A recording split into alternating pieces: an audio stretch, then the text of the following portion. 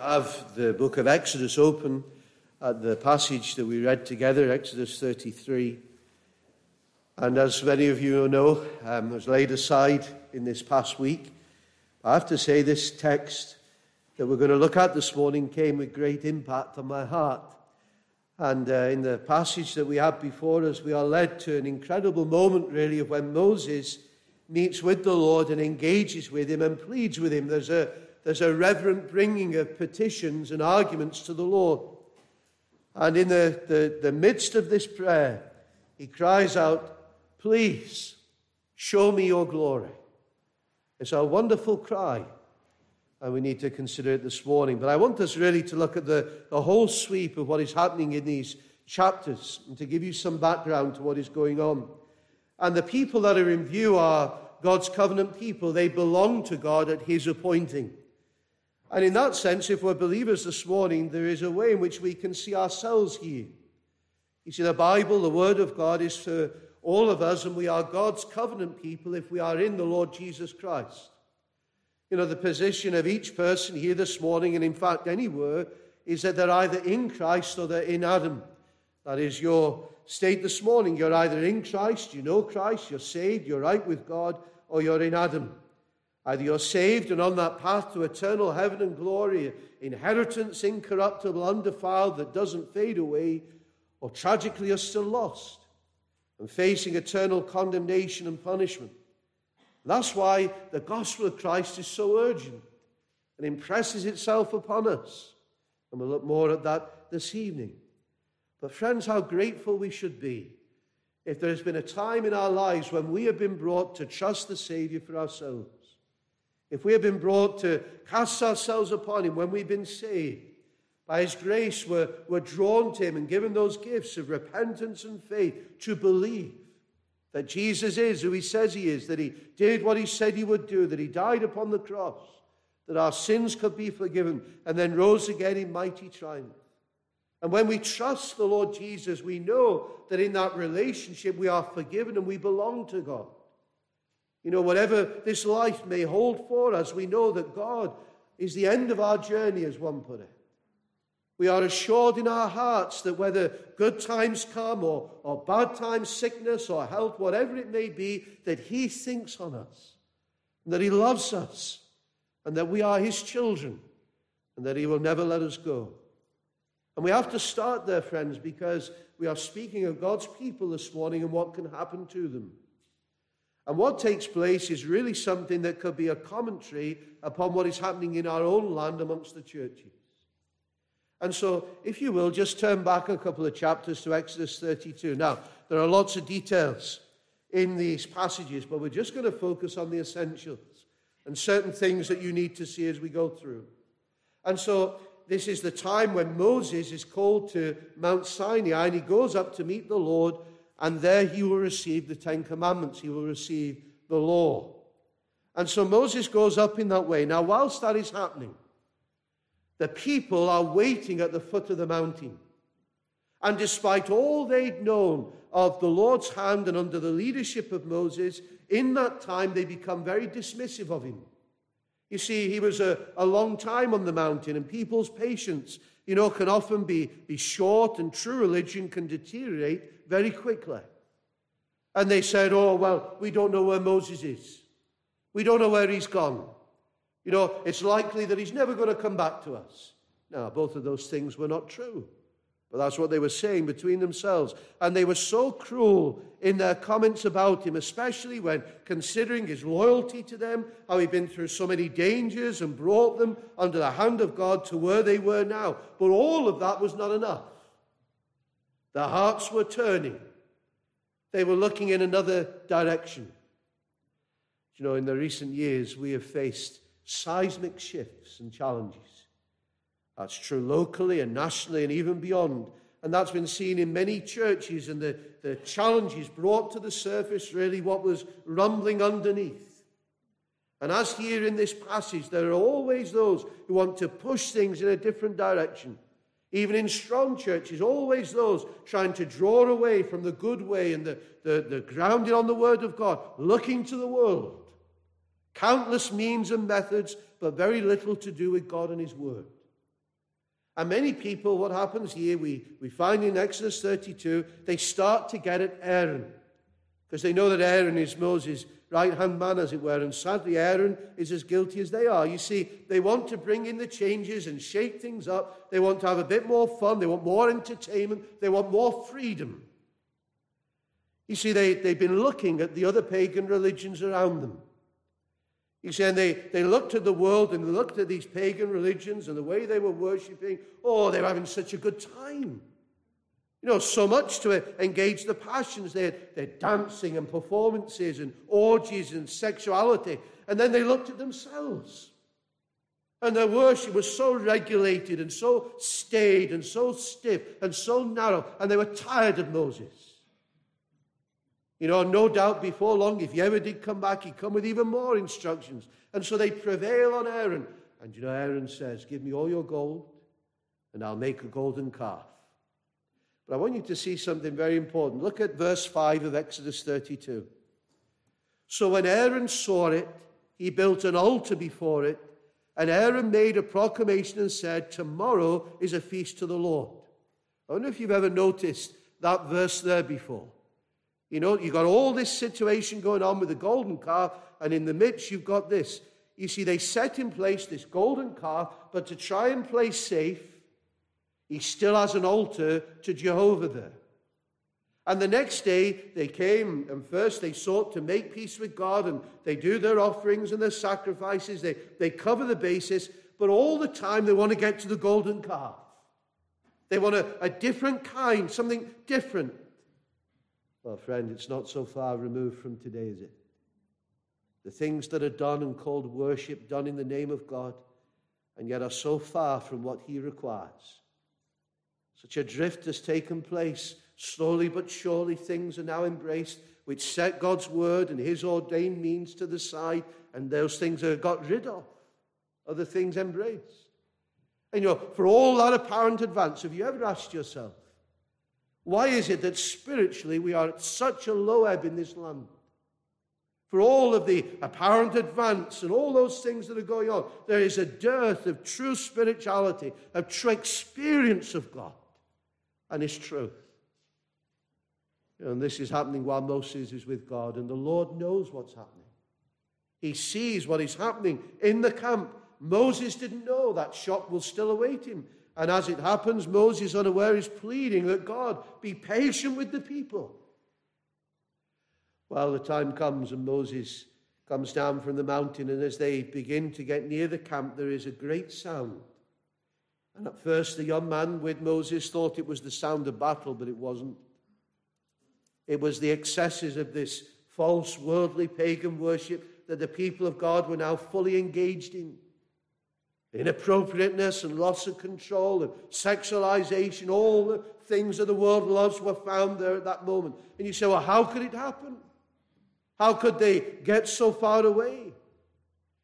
Doesn't take much, and the world comes sweeping in. Do you know, imagine how Moses must have felt when he came down from the presence of God and he saw the people that God had brought out of Egypt, that God had redeemed, given themselves over to such things. Oh, the dismay and the anger and the zeal for the holiness and the glory of God. And in that moment, he threw down the tablets of stone. He threw, as it were, the law to the ground. You can understand the devastation that he must have had in his heart that they would depart from the ways of God so soon. You know, I know of ministers who have served God faithfully and battled for the truth over many years and loved the churches in which they have served. And yet, it does not take long for all that to be lost and the world embraced when they step away. It's heartbreaking. And Moses must have felt the heartbreak over the people going away from the Lord. And so put yourself in his place when he says, look at verse 26 of Exodus 32, whoever is on the Lord's side, come to me. You know, it can feel like that today. We look around, is there anybody left? Who is on the Lord's side? Who will stand on these great truths?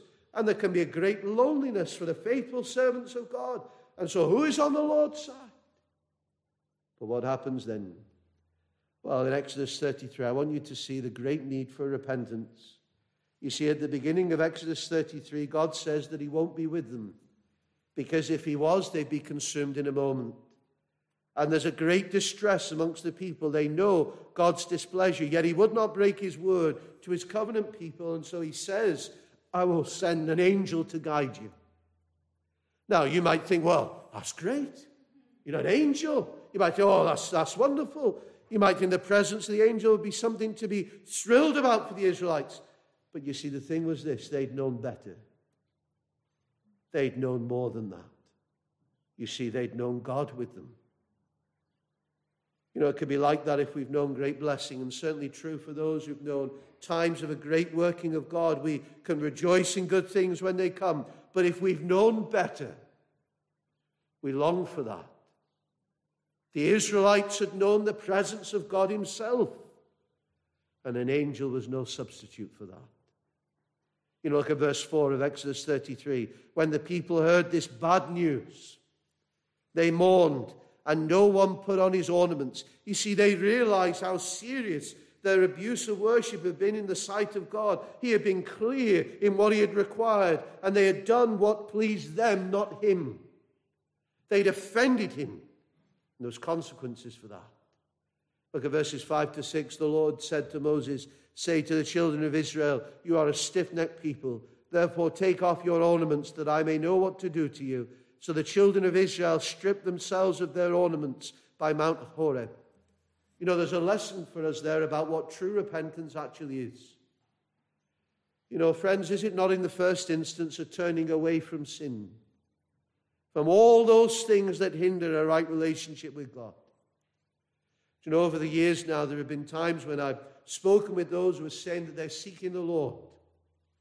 And there are those who have sort of expressed their shame because of their sin, even cry over their sin. They have some desire to believe, but there's no true change in their heart. There's no genuine work of the Holy Spirit of grace. You know, there's a vast difference between sorrow and shame and embarrassment over sin and true repentance. You know, of course, there is sorrow in repentance, but it also has a turning away from what we are and a turning wholly to the Lord. You know, a great spiritual, realistic step takes place. It's not just emotion, it is a spiritual understanding and a determination to turn from all that hinders God in our lives. Everything, every weight that besets us, every weight that spoils our going on with God, every barrier, every stumbling block, we set aside. Every trinket that holds us down must be cast away. That's when we know that we mean business, as it were. We get rid of the rubble in our lives. And friend, I ask you, have you ever known that type of conviction? Would you not examine your own heart to see where you are with the Lord, to look and see if there's rubble in your life that needs to be got rid of by the grace of God? That's a negative side of repentance. There's a positive side too. Look at verse 7. Moses took his tent and pitched it outside the camp, far from the camp, and called it the tabernacle of meeting. And it came to pass that everyone who sought the Lord went out to the tabernacle of meeting, which was outside the camp. Oh, that's a lovely picture. Moses had asked, who's on the Lord's side? In that terrible mess, in all that was going on, there were those who were serious about the Lord.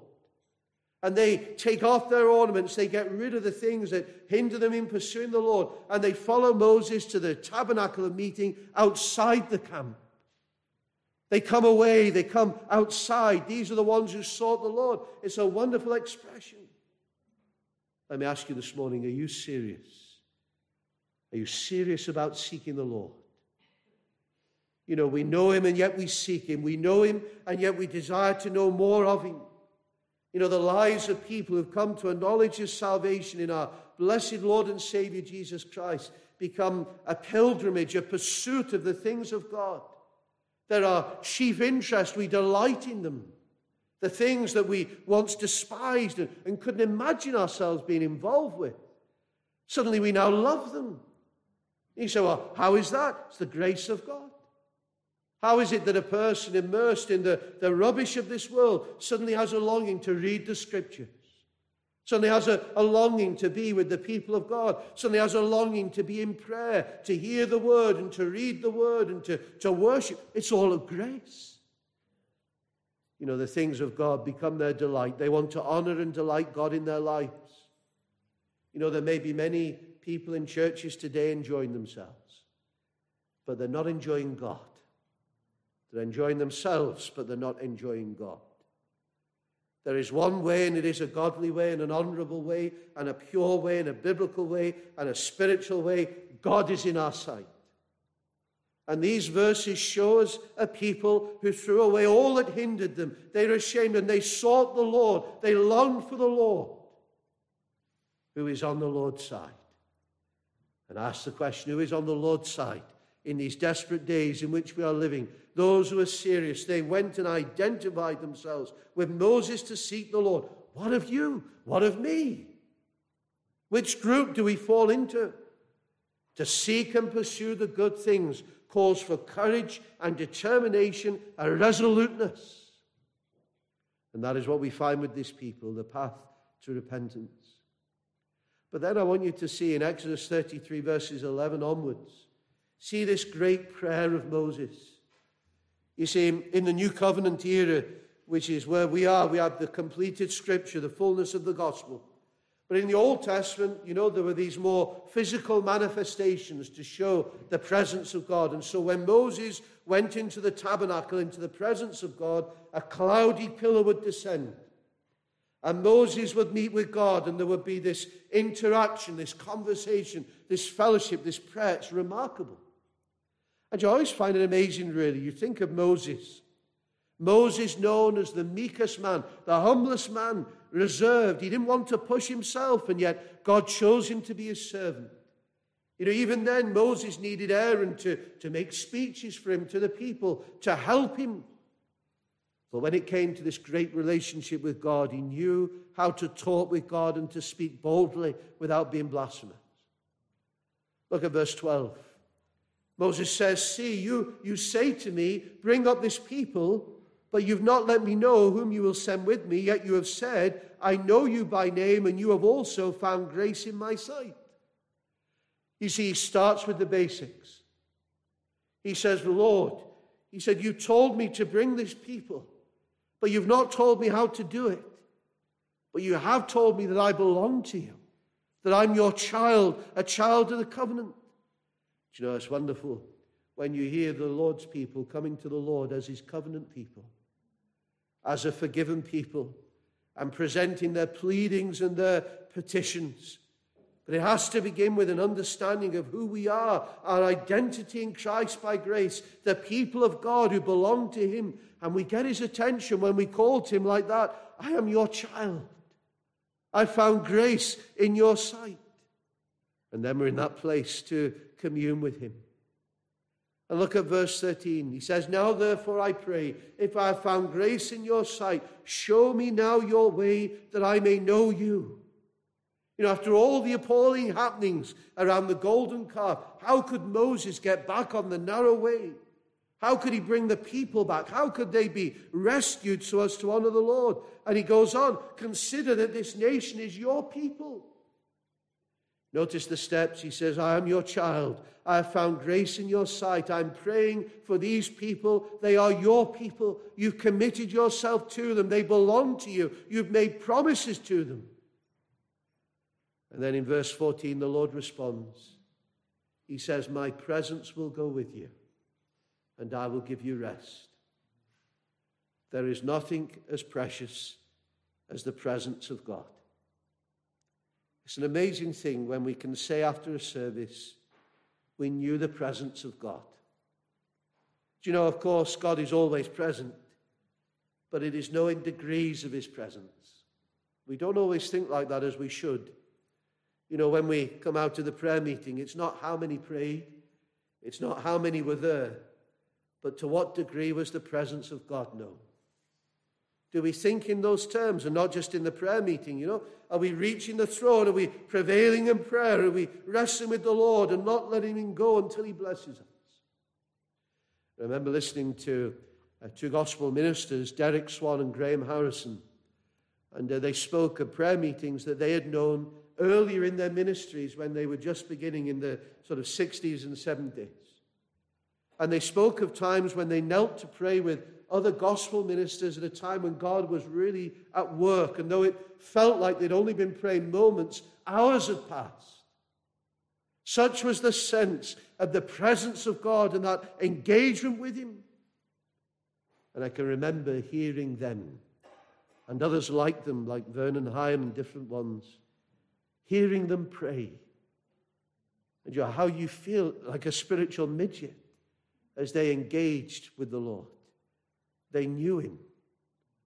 And just with Moses answers in a staggering way, verse 15. He says, if your presence doesn't go with us, don't bring us up from here, Lord. You see, knowing God's presence was the minimum requirement of Moses. He says that's what identifies us from other people, the fact that you're with us, the fact that you're here, that we are your people. That's what he says in verse 16. How then will it be known that your people and I have found grace in your sight, except you go with us? So we shall be separate, your people and I, from all the people upon the face of the earth. You see the heart of this man, the spiritual Aryan dimension this man is in. He cares for the people. He loves God. He loves his cause. He's willing to be blotted out himself. But he longs above all that God would be with them, that his presence would be known. Paul was exactly the same. And he said, I'd do anything for the Lord's people that they might glorify and honor him. And verse 17, we see that God graciously grants the request of Moses.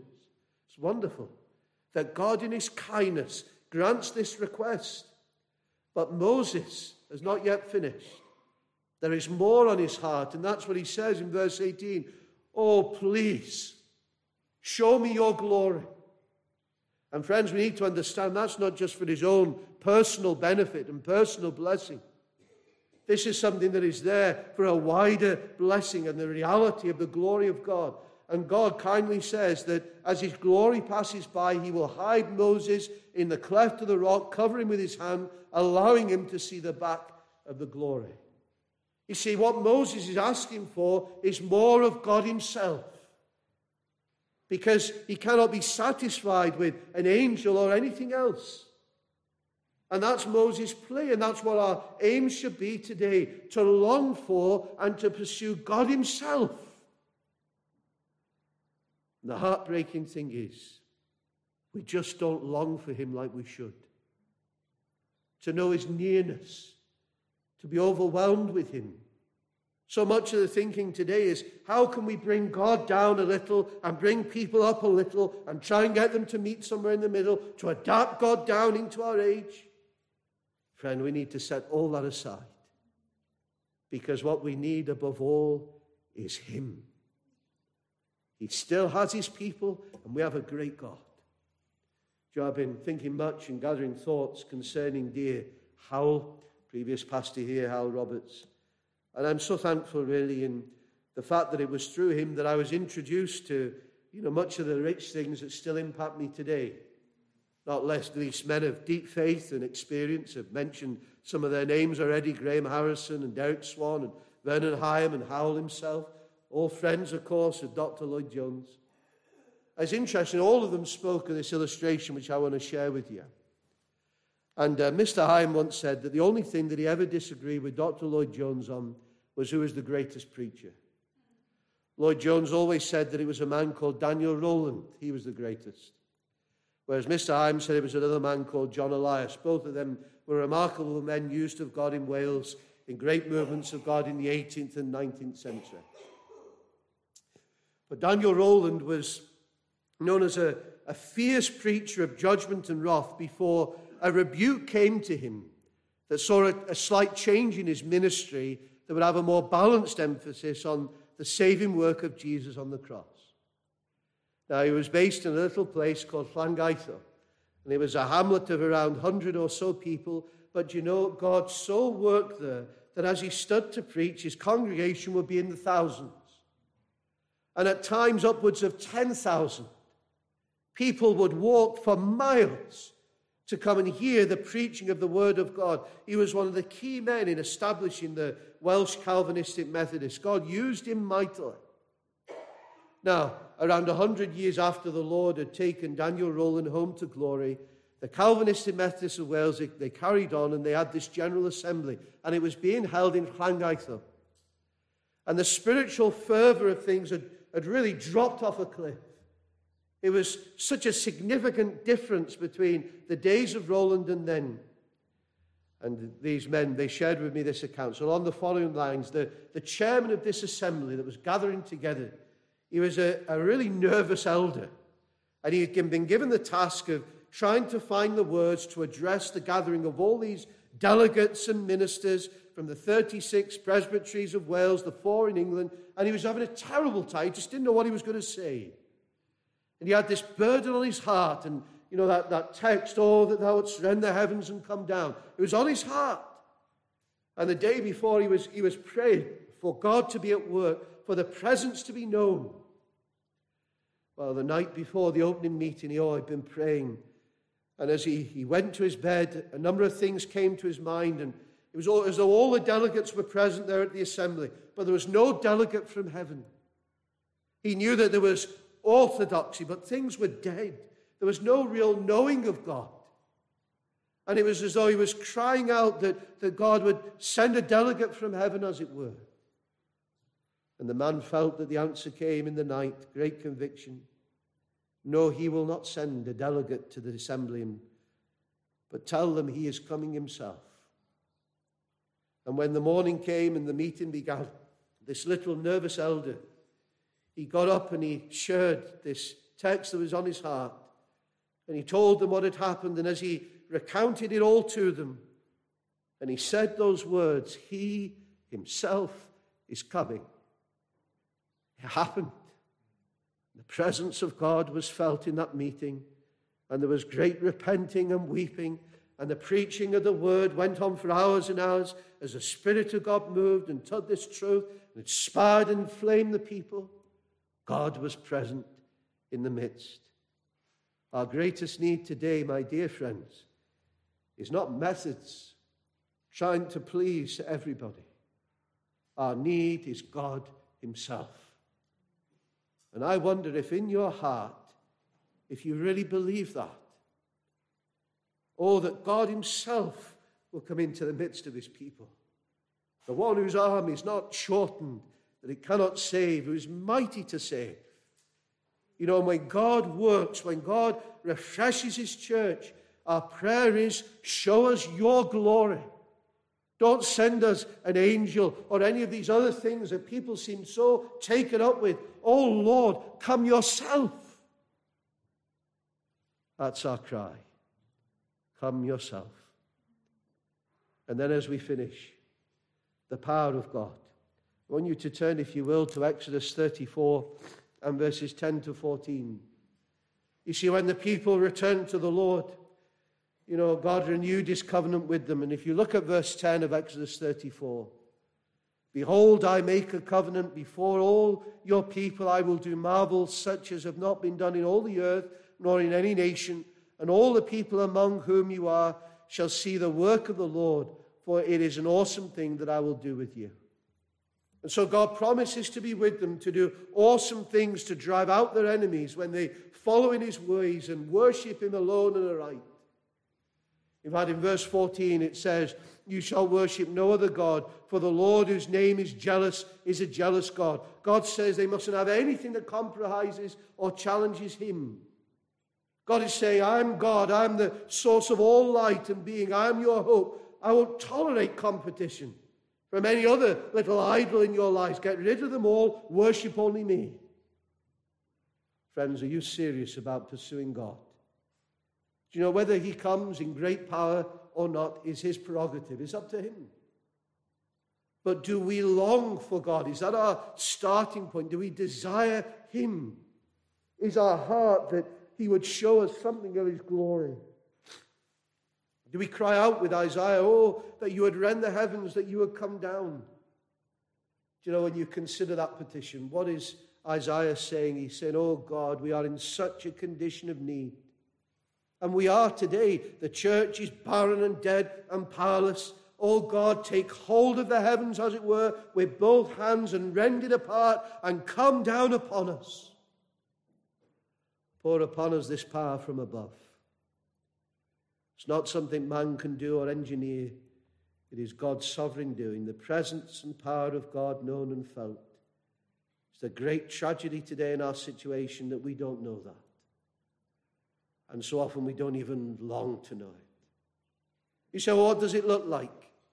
Well, that's amazing, really, because in Isaiah 64, which is where that cry comes from, oh, that we would rend the heavens, we're actually told, Isaiah 64:2, to make your name known to your adversaries, that the nations may tremble at your presence. When God comes down to a people, how do you know? What do people do when God comes in this sense? The proof that God has come into a place like this. Well, it's not the excesses that some say. It's this, that the nations may tremble at your presence. There's a sense of awe. There's an awareness of sublime power at work. You know, it's always true. You look from Acts 2 onwards. Every great work of God done since. People forget where they are. They're aware of eternity and the reality of the gospel. You know, they're not running out of the door to get on to the next thing, to get back into the world. They're aware of God. And they tremble before him and worship him. And when a heart is filled with the glory and greatness of God, everything else is put into the right perspective. The expulsive power of a new affection. The question is, are you pursuing him? Are you longing for him? And the present darkness only serves to make the Lord and his work even more glorious when he either comes in power to awaken and bless, or when he comes again in great glory to draw this present evil age to its end. And all the while our heart cry should be, please, Lord, show us your glory. Let us know more of yourself. Let us know more of your presence in the midst. To feel thy power, to hear thy voice, to taste thy love, be all my choice. Is that your heart's desire? Do you long for God like that? So often we can feel as though we're just dipping our toes in the water, as it were. How we should pray that in this day, in this age, that God would lead us on further, that we might be taken up with his glory, the wonder of Christ, the salvation in him, and that we would indeed bow in awe and reverence and adoration before him, because he is here. May it be, dear friends, may it be, and may it be the cry of our hearts. Amen.